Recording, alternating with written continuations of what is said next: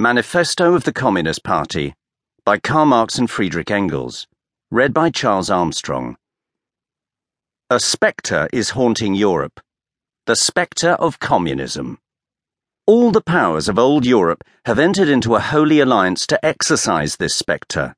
Pope and Tsar, Metternich and Guizot, French radicals and German police spies. Where is the party in opposition that has not been decried as communistic by its opponents in power?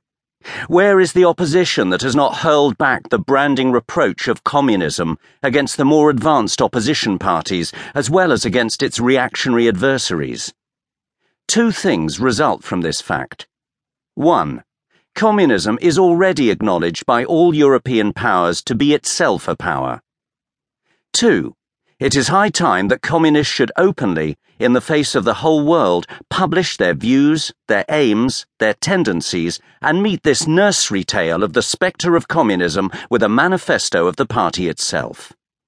To this end, communists of various nationalities have assembled in London and sketched the following manifesto, to be published in the English, French, German, Italian, Flemish, and Danish languages. 1. Bourgeois and proletarians. The history of all hitherto existing societies is the history of class struggles.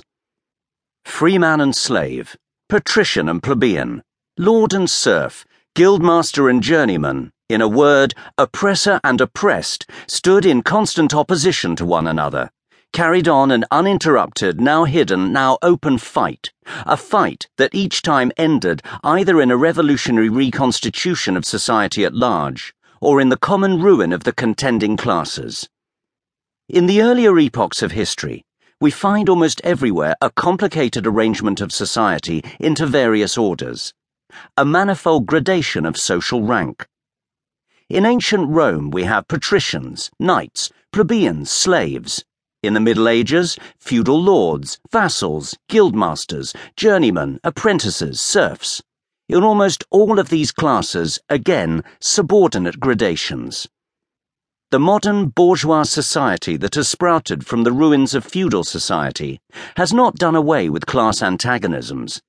It has but established new classes, new conditions of oppression, new forms of struggle in place of the old ones. Our epoch, the epoch of the bourgeoisie, possesses, however, this distinctive feature. It has simplified the class antagonisms. Society as a whole is more and more splitting up into two great hostile camps, into two great classes, directly facing each other: bourgeoisie and proletariat. From the serfs of the Middle Ages sprang the chartered burghers of the earliest towns. From these burgesses, the first elements of the bourgeoisie were developed. The discovery of America, the rounding of the Cape, opened up fresh ground for the rising bourgeoisie.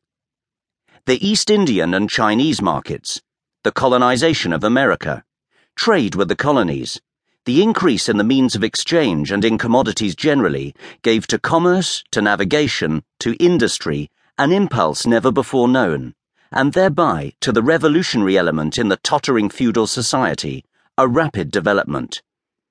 The feudal system of industry, under which industrial production was monopolized by closed guilds, now no longer suffice for the growing wants of the new markets. The manufacturing system took its place. The guildmasters were pushed on one side by the manufacturing middle class. Division of labor between the different corporate guilds vanished in the face of division of labor in each single workshop. Meantime, the markets kept ever growing, the demand ever rising. Even manufacture no longer sufficed. Thereupon, steam and machinery revolutionized industrial production.